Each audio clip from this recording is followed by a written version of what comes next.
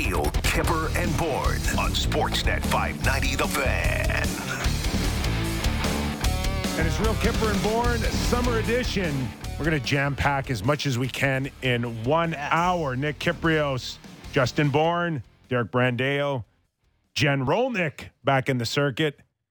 And stepping in for Leaf Nation, Sammy McKee is David Sis Boom Ba. Look at him there in the McKee chair. Look at him. He's just... Big day. Hey, it's like he just gave birth.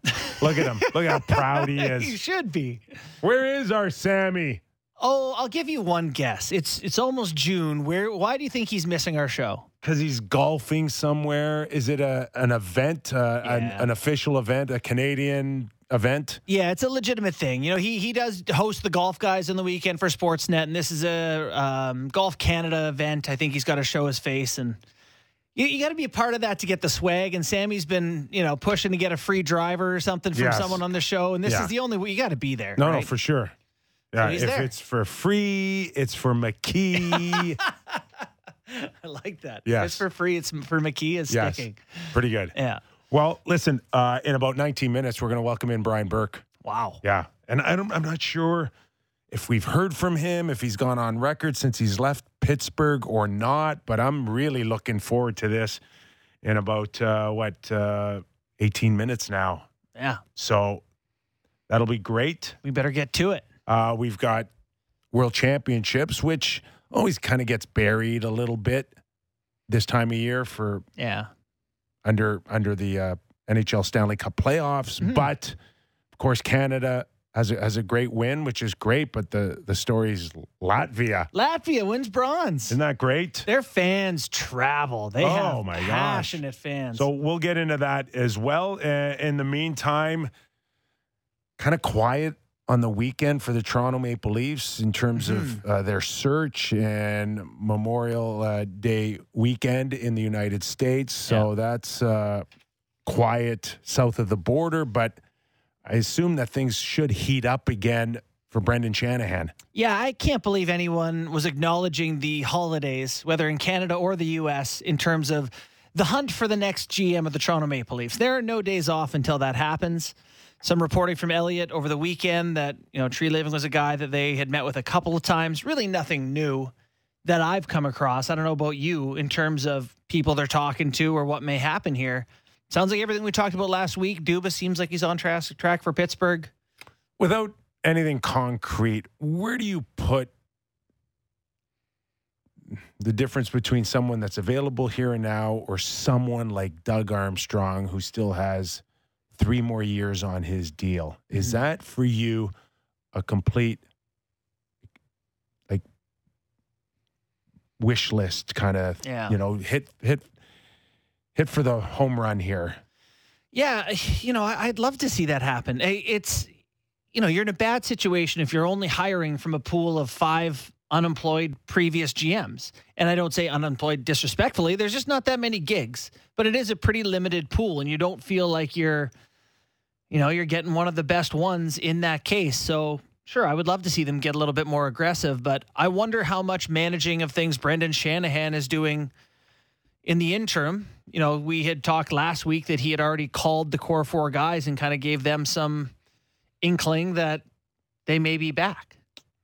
So I wonder if he is kind of running things until. Well, it just, to me, JB, that makes no sense at all. I don't see where the benefit would be. And is it semantics here where he kind of said, like, our intention right now isn't, and there's that famous word now, intention. Now, my intention to sign, my intention not to trade you. Intention voids everything that comes after it. What a great word this time of year. Yeah, we intend to be employed next hockey season, by the way. But if Brendan Shanahan has told basically everybody and anyone that the future of Sheldon Keefe is in the hands of, or not in the hands, but will not be decided until we get a general manager voice. Yeah. And the sense is that Brendan really wants, if not him to make the decision on Sheldon, then his voice would weigh heavily in getting to that conclusion.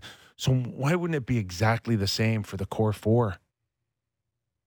As in making decisions about who's going to go and who's going to stay from Brendan. Yes. So was it played up a little bit more about the core four having this like safe kind of it sounds like they think to their future? Last week I think it was Chris Johnson had reported that he thought the core four believed they were all going to be back. You know, they had once thought that they were going to be traded, and this kind of made them think they'd all be back together again. I don't see Brendan Shanahan making them feel that safe. No. About their future. Well, what would be the point of making them feel that safe?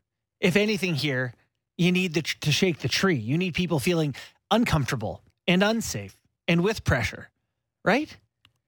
For sure. Like there's no more coddling of anyone at this point. You have to, if you're the new general manager, you have to make calls on each and every player. Yeah.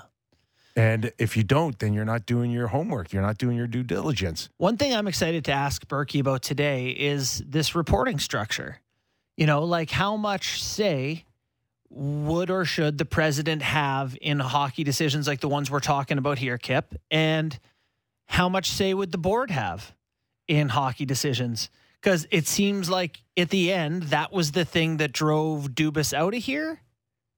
Is that a wrong conclusion that I have? That in the end, the lack of autonomy, the lack of the struggle with that sort of structure is what drove Dubas somewhere else? There seems to be a picture being painted out there that that's the case. Yeah.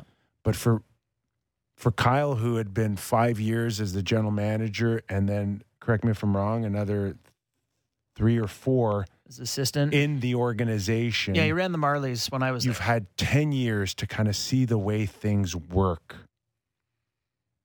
And in the last second, bottom of the 9th, 2 men out, you are now trying to change the rules of how things work. Mm-hmm.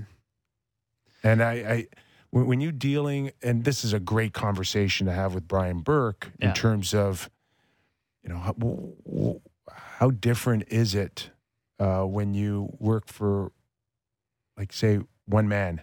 Samuelis had Anaheim, right? Right. That's one owner. And one he had fan. to report to him as the GM. Walks up the stairs, gets a yes and no, comes down. Right. Do you think that's the way it worked for the last 9 years for Kyle Dubas? Of course not. You have MLSE. So I just can't imagine missing a deal because of that. Like, hey, you know, I'm just going to say that, you know, it sounds to me like maybe he could have got Ekholm once upon a time, but couldn't get the approval process. This is piecing together 300 rumors and, you know, innuendos from people doing reporting. It feels like he couldn't get a D-man he wanted at some point. People are reporting that it was some big name D-man, whatever. That's what it feels like to me. I find it impossible to believe that he could have had a guy and then said, I got to go to my board, or I got to go to Brendan. Let me get back to you on that. Okay, and it took too long. It wasn't the board he needed to go to. He needed to go to Brendan. Okay. And then Brendan goes to the board. Okay. That's the way it works. But I find it hard to believe that he couldn't tell, again, say it's Nashville, David Poyle or Barry Trotz say, I got to go through a process here. It's going to be 2 days to get, you know, an answer for you here. We're going to do this deal. I just got to talk to these guys. I can't believe you lost a player because of that. Even if you did, that's just the way it is.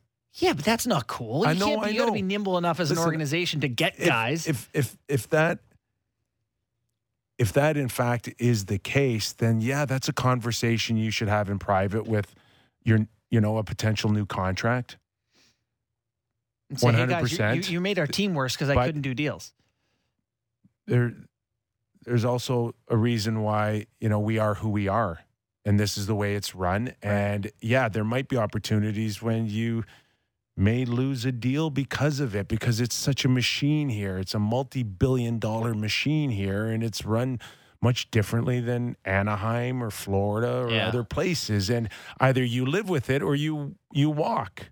I guess I just find it hard. But that's what happened. It sounds like it shouldn't be. I also just don't think it happened. Shouldn't be a surprise after 9 years.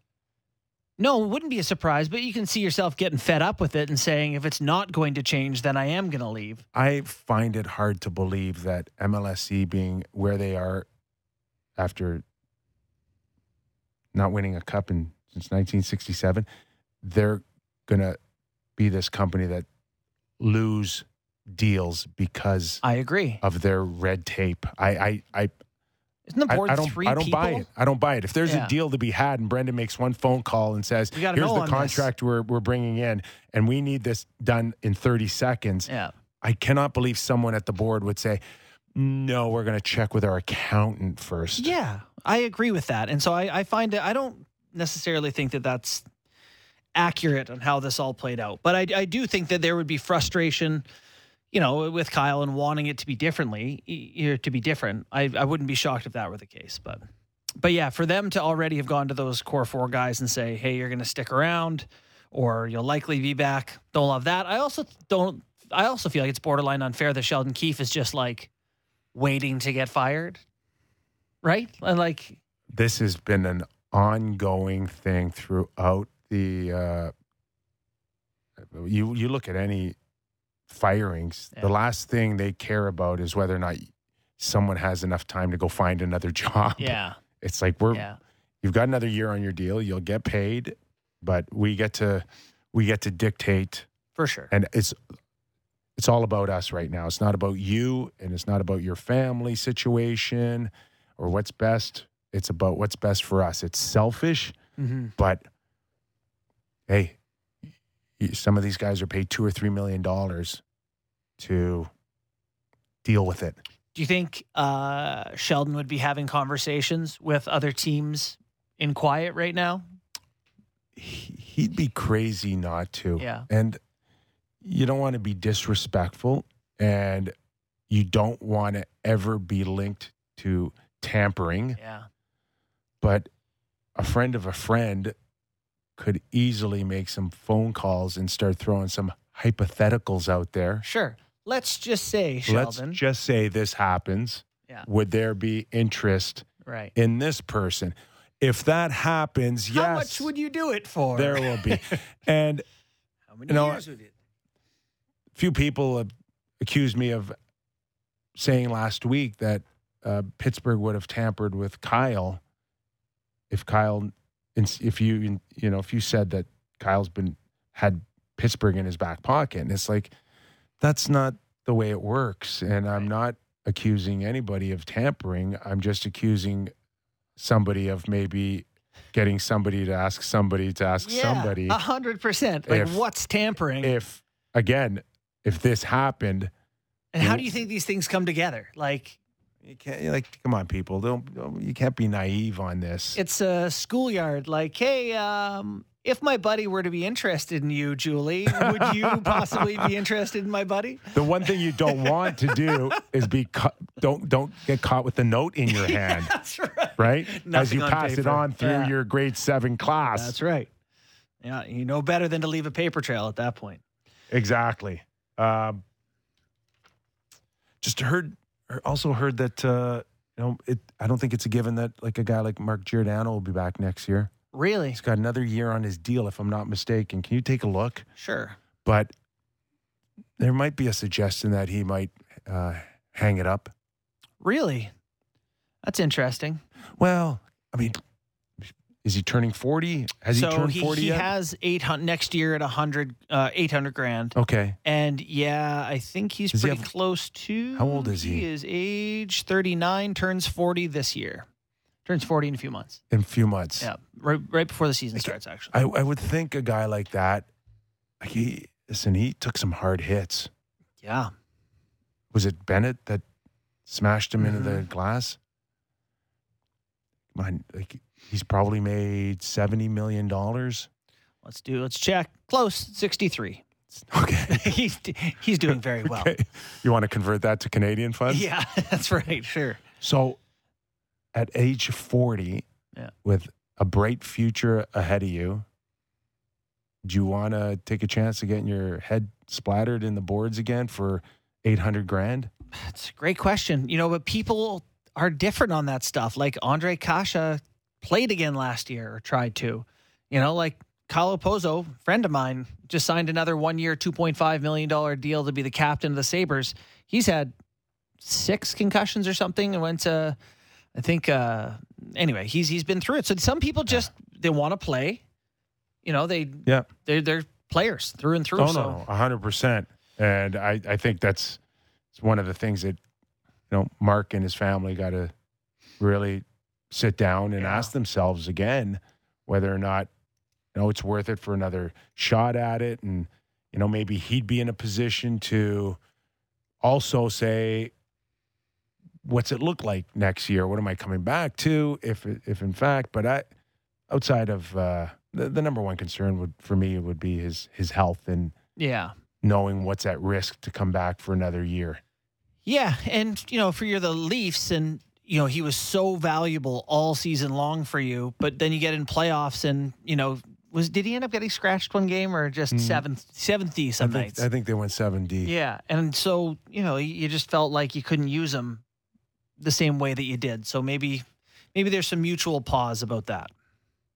We shall see.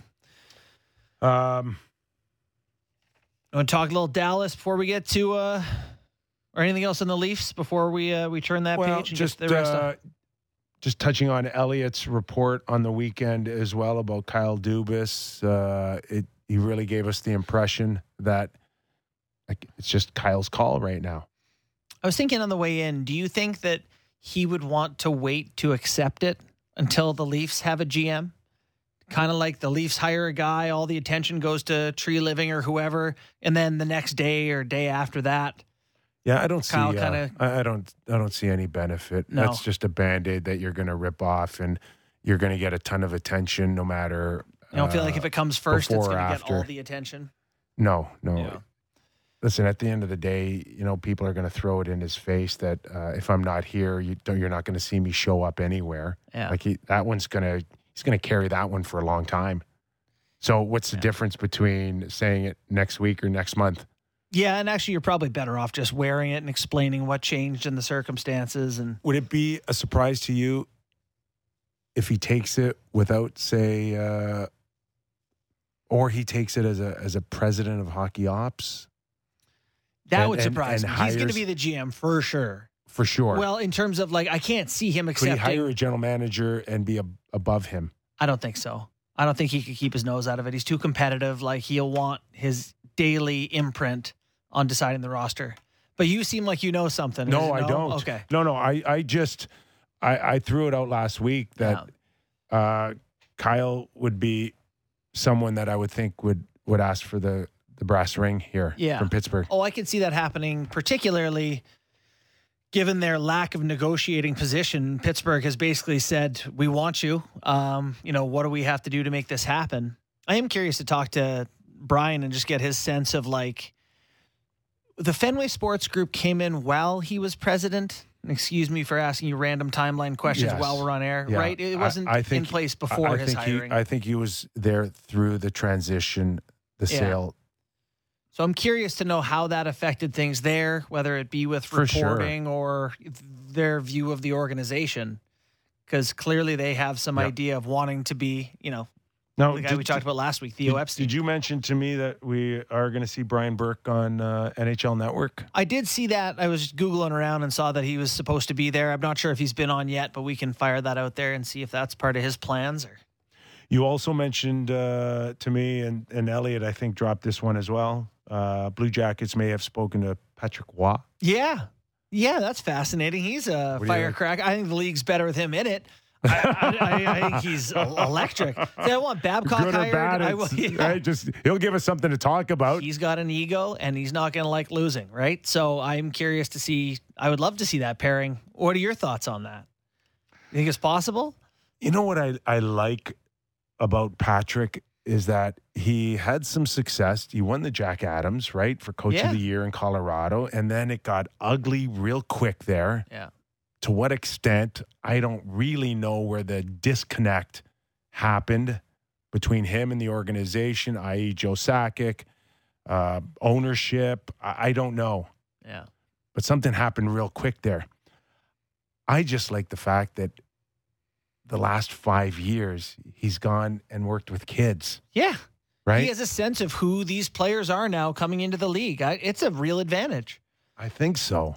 And they're winning. And how much has he learned or changed? I saw him do a media clip at the Memorial Cup. Ye old graybeard. He looks, grayer or a little older, maybe a little wiser. Maybe a little calmer. We'll see. Hey, just like Brian Burke, our guest. A little older, a little wiser. Burkey, how are you? Good, Kipper. How are you? We're well. Have you spoken to anybody since you left Pittsburgh, or what have you been up to?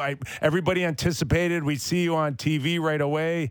My good buddy here, Justin, says that still may happen with the NHL Network. Just maybe talk a little bit about the last few weeks, a month. Well, the answer is I've talked to Hexie and talked to a couple of people who work for the Penguins, and mostly been incommunicado. Moved back to Ontario, and I'm just trying to.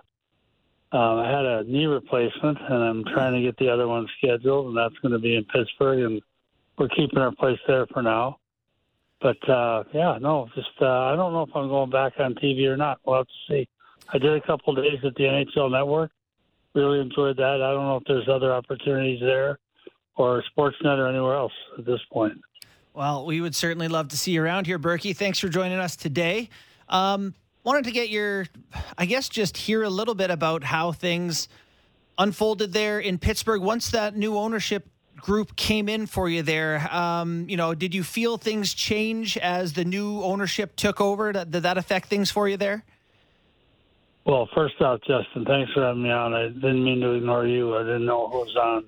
I called you Jason Bourne. I called you Jason Bourne a couple of days ago. Oh, boy. Anyway, thanks for having me on.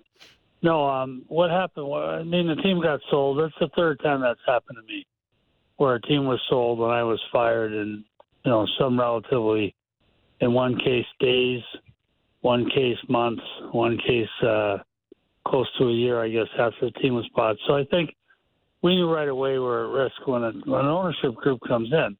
And I want everyone clear on this. I said the same thing in Toronto when I got fired. Owners have the right to have whomever they'd like run the team. Right. Like, the fact that the team got sold doesn't mean it's guaranteed you're going to get terminated, but there's a good chance.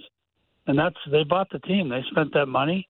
They're entitled to have the people they want run it. So there's no issue from our standpoint that a change was made, and it's kind of expected in a lot of cases. But no hard feelings that way. It's just we had hoped that if we had some success, we'd be able to prolong our stays there, but it didn't happen.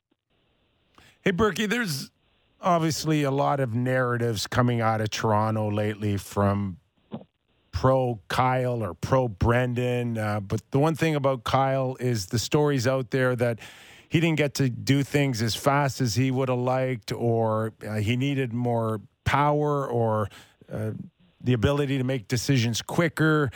Can you speak of the difference between maybe just one owner? Like, I know you had the Samuelis in Anaheim, or if you've got, a complex company like MLSE with so many divisions, or the Fenway Group, and how that might have affected Kyle or anyone else in that position.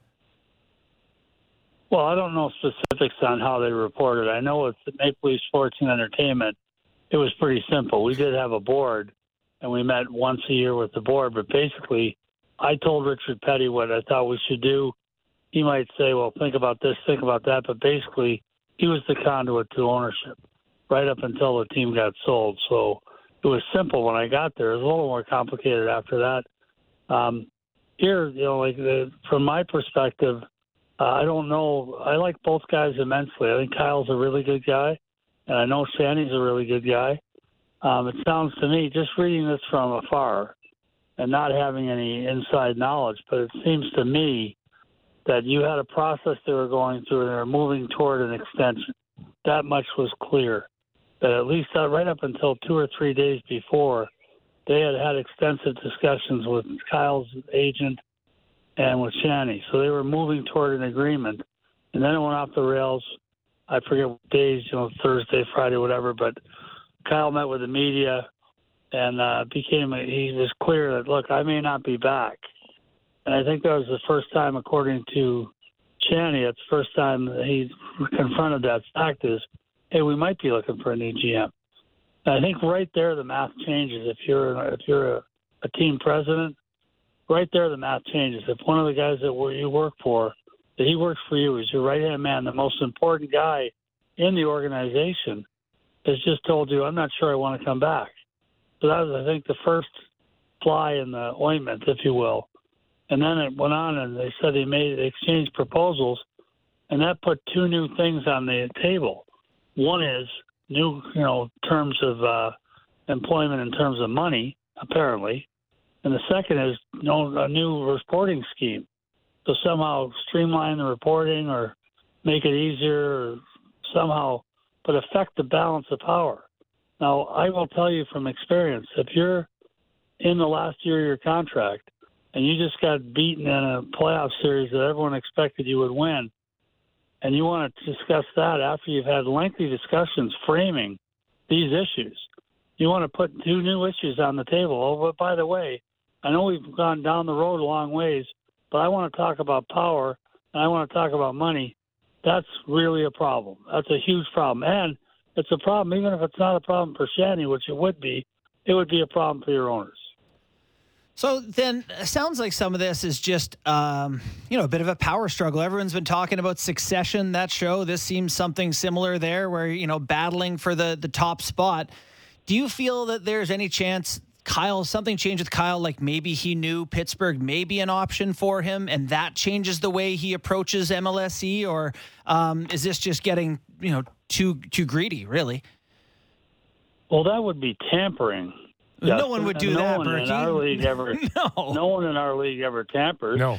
That would be tampering. Right. Sorry for the implication. No, I actually, in this case, I would say tampering might be an issue. I don't think so. Not with Kyle. I think Kyle's too honest. I really mean that. I think he would have gone into this and said straight away, I'm doing this. I'm not. He even said I'm not going to go somewhere else. He's too honest. So I think it was a good faith. I need to clear up these two issues. They were problematic and blew up, but I don't think it was necessarily another suitor. Burke, do you think that it is a possibility that Kyle may have lost deals because of the red tape? That would be really speculative on my part, Kipper. Yeah. The answer would be everything I've talked about so far has been pretty clear that people have stated it. You're easy to draw a conclusion from it. But I'm not going to speculate and say, well, that might have happened. I have no idea. Yeah. Well, if indeed Kyle does end up in Pittsburgh, you might have some unique insight to the challenges that would face him this offseason. If he does end up there, what is he walking into for decisions and power structures and all that there? Well, the time that I worked with Fenway, I found them to be forthright and honest and good guys. I had no issues with them. I think they made up their mind on us and where we were going. Much of the reporting since we got fired has been disturbing. There's been a real concerted effort on ownership or coaching staff or both to tell this narrative a certain way. And I'm not going to engage in telling the other side of that story because that's just silly in my mind. One, I could say, well, what about this? What about that? That's just silly, and I'm not interested in that. But that narrative has changed. But as far as my time working for them, I enjoyed working for Fenway. Burke, there's going to be a new general manager, and you're someone that's lived it here in Toronto. And what advice would you give that new guy about this market compared to any other? Is it just wrong of him to come in here and think, hey, a job's a job? What's so different about here and the challenges? Well, you're talking, this sound like cliches, but you can dig up my the comments from my press conference when I was announced in Toronto. And I as I told you, it's the Vatican. It's not just any other job. It's the New York Yankees. It's in Toronto. We all went to some remote village in South America and sat on the stone wall outside and watched this as people walked from remote areas. You'd see the first 5 things you would see were a hat or a T-shirt or a black would be Toronto Maple Leafs, Dallas Cowboys, New York Yankees, Boston Celtics, and then, I don't know, some Man U or someone else, right? Yeah. Some other thing that's popular globally. But you're talking a global brand. You're talking a famous, like totally renowned across the globe. I remember after we won the Cup in Anaheim, we opened the season in London, England. And I went to the O2 Arena just to watch. I stood in the crowd and watched people walk in. And I would guess, and no one knew who I was. It was great.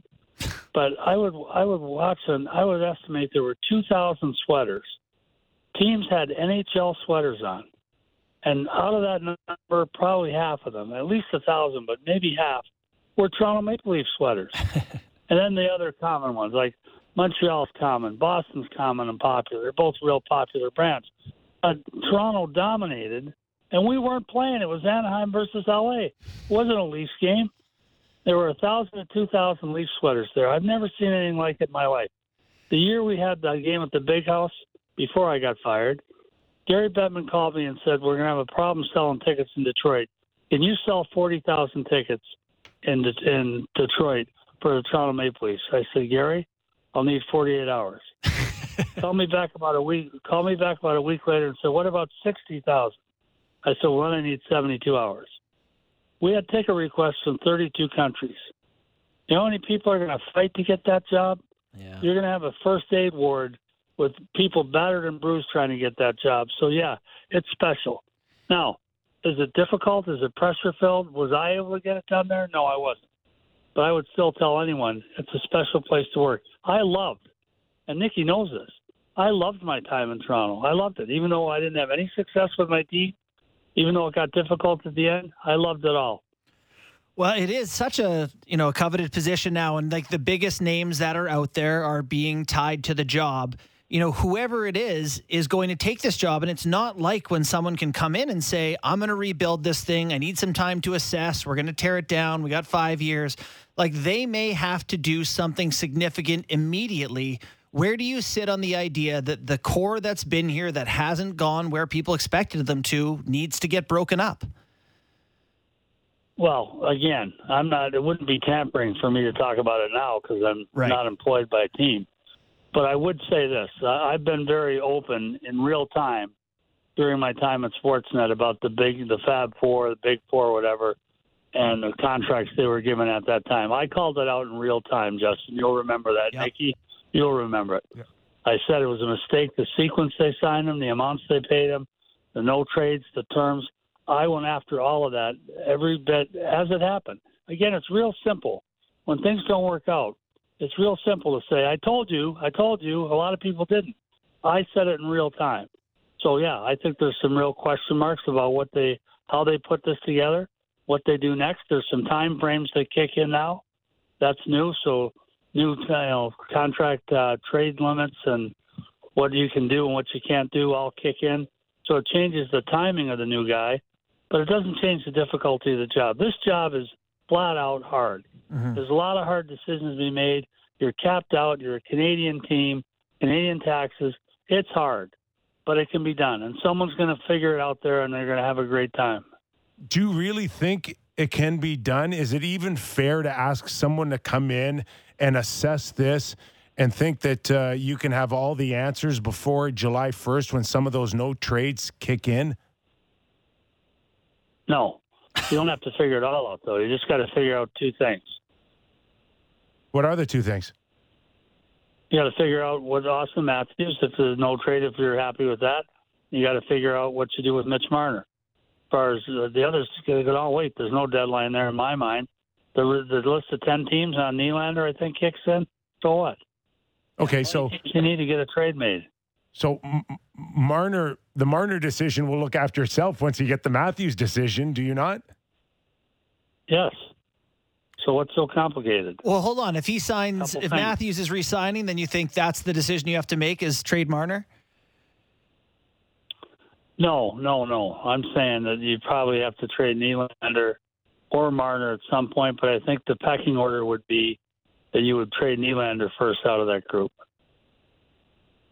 Yeah. It's a source of much conversation here in Toronto. Just, does it move the needle enough if you move Nylander? But Is Tavares' contract excluded from this?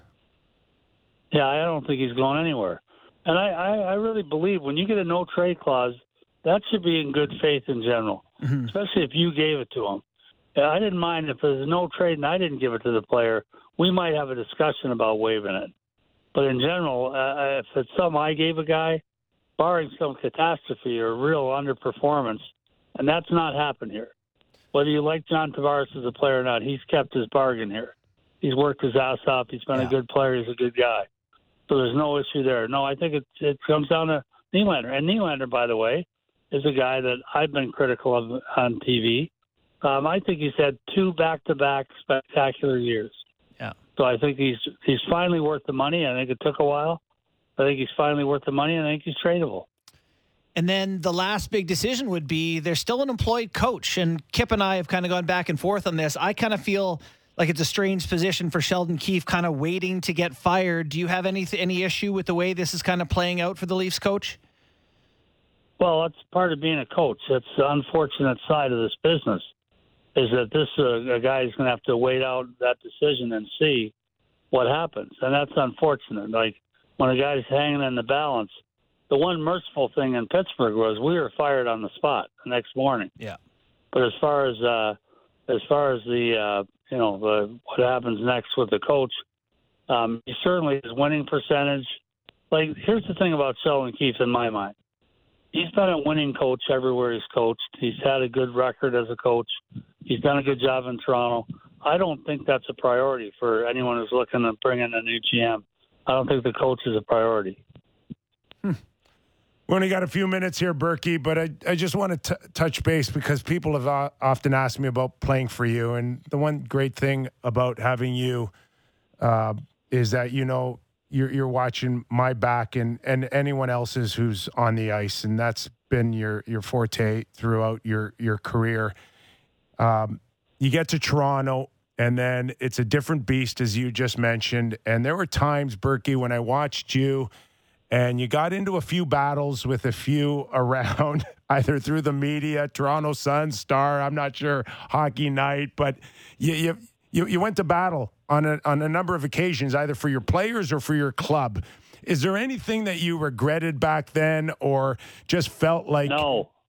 You went too far. It's too big of a beast here. How thick how thick does your skin have to be a general manager or president in this town? The fights that I had with the media were almost always brought on by someone in the media, and almost always involved one of my players or the team, not me. Like if you read back these horrible criticisms of Brian Burke, I seldom responded to them because I don't care. Like Pat Quinn taught me that. My first year in Vancouver, 1988. Tony Gallagher wrote something that really hurt my feelings. I was really sour and down about it. And Pat called me in and said, you can't do this job unless you learn to ignore that stuff. So I've never paid any attention to it. But the fights I had were always on behalf of a Phil Kessel or Dion, and always on behalf of my players or my team. And I'll happily resurrect those again. No regrets that way. I would take back a couple things in my life. One was losing my son, but no one can do anything about that. But as far as the way I ran the team, we probably made some decisions too late. Probably didn't deal with the no trades and the different issues too soon enough. But I'll dissect that in my next book. So, Burke, I'm guessing you are the rare person who may not have had a problem with Kyle Dubas going at it with the fans in the first round against Tampa Bay? I wish I'd have been there with him. I'd have been throwing stuff at them. I love it. You guys know where that press box is. They're right in your face. Yeah. And everyone thinks Tampa's a mellow audience, and they are mostly. It's a great audience. But they got on me a few times, too. I barked at a few of them. There was some choice language used. Boy, I wish we would have had 2 hours today with you. Loved our conversation, and ample reason why we got to get you back on the air. Well, I appreciate it. Good talking to you both. Thanks, right. Burke. Appreciate your time. That is former NHL president of hockey operations, general manager, Pittsburgh Leafs, Canucks, Ducks. Man, the man has done it and lived it. I think that's a top 10 interview for the year. That was pretty good. Yeah. That was really good. We should probably break, though, so we don't run out of show. All right. You heard my co-host. Taking a break from the Real Kipper and Bourne Show. We are back after these words. Covering the Blue Jays from an analytical perspective. Jays Talk Plus with Blake Murphy. Be sure to subscribe and download Jays Talk on Apple, Spotify, or wherever you get your podcasts. This is Real Kipper and Bourne on Sportsnet 590 The Fan. All right, like we said, jam-packed hour. JB, what do you have for us? It is time for playoff picks presented by Bet365. Visit the app for the latest odds. Coming up here is a large Game 6 between Dallas and Vegas. Vegas right now, the underdog at plus 110 on Bet365. I cooked up a little parlay for myself tonight, which is simple. I got under 6.5 goals, parlayed with Jamie Benn over 1.5 shots. That's a plus 125 payout. So basically my thought is 4 of the 5 games in the series have been under 6 goals. The only one that wasn't was game 1, went to OT, went 7 goals. And Jamie Benn's going to be refreshed and embarrassed and shooting the hockey puck. Because I have no idea who's going to win this. I don't know. These two teams are pretty evenly matched to me. It is. Did Vegas give Ottinger a window here to get his game going again? Yeah, somebody gave me a stat. Somebody gave me a stat about how he finishes series compared to starting them, and his save percentage just goes through the roof right now. Yeah, he's played 5 elimination games in his career, and I think won them all with like 960 save percentages. So, yeah, tough to bet against Dallas. If you do like Vegas, Bet365 has another pretty good one, which is just betting Vegas plus Alex Pietrangelo over 0.5 assists and Marchessault over 0.5 points. So those two guys get a point and Vegas wins plus 550. So, there are ways to bet Vegas and get paid pretty well. So when we were talking about the Leafs being down 3-0, what did we say it would be the 4th or 5th time in I think history? it's happened 4 times in history. Okay, so it would have been the 5th time. Yeah. So now Dallas has a chance to be the 5th. Yeah. Dallas is sniffing around here at home tonight. And Ben back. On the weekend, we saw the Boston Celtics hang in there. God, Boston. They just win all the time. And that's never been done in the NBA. Has it never been done? David says I'm pretty sure you're right. Because, typically in basketball, the favorites are heavier favorites, right? You can put the ball in the best guy's hands. I can see why that would happen. But yeah, Miami is backs against the wall. So, Aiden Hill's been unbelievable. Right, but the longer the series goes on, the more it's like Aiden Hill's a third stringer and Jake Ottinger's one of the 5 best guys in the league. It's called Cinderella. Yeah, and Cinderella. And you're getting closer to midnight. Into a pumpkin? Yeah, I think so. Right. I do think that Dallas is going to make it hard, but I think it's going to be low scoring, because I do believe in Ottinger, and I think Vegas will make a good push. So that has been playoff picks presented by Bet365. Visit the app for the latest odds. You said Ben on 1.5. If Ben gets 2 shots, and Dallas, and the total score is under 6.5, then you win plus 125. It's a pretty good bet. Pretty good bet. Thank you very much. Do you think, I saw someone write me today and was like, hey, should Dallas put Jamie Benn back in after his suspension and they've won 2 games in a row? The answer is yes. Yeah. He's the captain of the hockey club. He is. And he's going back in. He's turned himself into a player in the last year and a half, 2 years, because there was that window where him and Tyler Seguin were like, how do we get rid of these guys? Yeah. Brandeo tells me the Celtics are the 4th team to take it 7. 4th team to take it to a game 7. No one has actually overturned a 3-0 deficit. Yeah, that's pretty cool. That's huge. So I have a theory that I'm curious to get your thoughts on as someone who's seen Stanley Cup final or playoffs all the way through, played in it, covered it, whatever. That I don't want to say the intensity slows down now, but I think you can't keep up the pace of that first round. Do you know what I mean? Like, people are hurt always and shot tired out of a cannon. And just like, it's hard in this back half of the 3rd round. And to me, Jason Robertson, who had a really slow start, wasn't good for a while, is kind of coming to life. He scored, I think, 4 in the last 5 games. Yes. Jack Eichel has been very good for Vegas, as things have. I wonder if players like that, who are more skilled guys, have a better chance to shine later in playoffs as attrition sets in. I get the theory for sure, because there's a tendency to take a little bit of an edge off in the third and fourth round. But no. But I still think that defensively, you're going to see, I think, to your point, where we may see a lower scoring game from here on. Things just get so tight, and it does get tight. And these skilled players, they just need a moment, right, in a game. I'd be lying if I said I didn't think about the Toronto Maple Leafs when I asked the question, because you wonder if they get farther into things. Yeah. If it's not more. I do buy into the fact that you're shot out of a cannon in the first round, and it's just even that second round. And then do you remember Sam Bennett hitting David Kampf to start Game 1 of that series? Like, it was a borderline assault, but it was perfect for Florida and just what they needed. And David Kampf was he played well in the series, but you're looking over your shoulder, you get hit like that. So yeah, the pace just changes. You just can't play 2 months. I wish we had more time for Brian Burke. I know. Because what did you think of that interview? I mean, I know we liked it. He's always any takeaways? Riveting television and radio and podcasts now, and like he's done it. Interesting though that he views the core four conversation so decisively that really there's not a ton to decide. Yeah. I just think wait. I think it's way overplayed. If any of those four guys have now a comfort zone because of a call from Brendan Shanahan, I think they're making a big mistake. I get his point, though, that, you're saying that you need to shake it up. Well, Nylander's no trade isn't a no move. It's a no trade list of 10 teams. And if you want to trade a guy, you can do that just as easily down the road. I get that idea.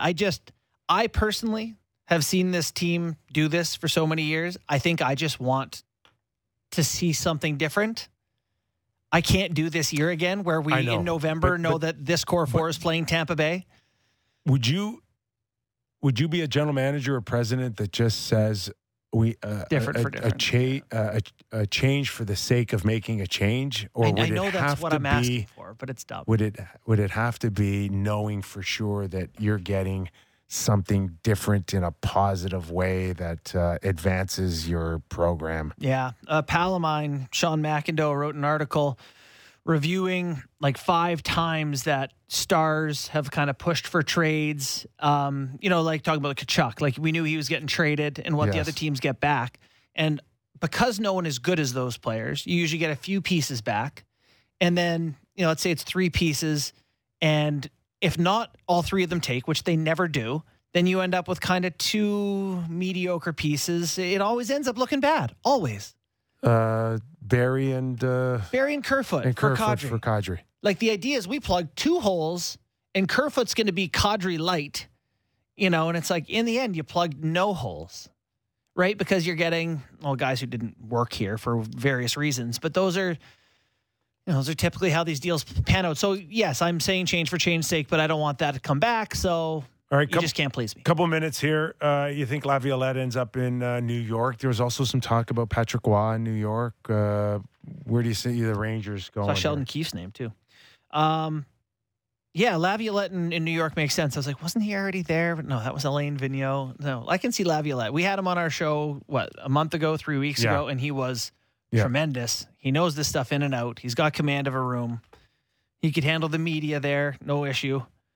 It sounds like Spencer Carberry, of course, associate coach with Sheldon Keefe currently. Yeah. Is garnering some interest as well. Yeah, coach of the year in the AHL in Hershey, which is Washington's team. They need a coach. I can see that one happening. Carberry to Washington.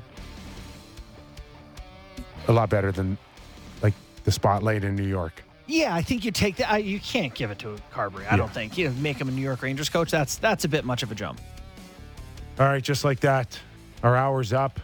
What hole do you think Sammy's on right now? If he's playing by himself, he's played 54 holes already.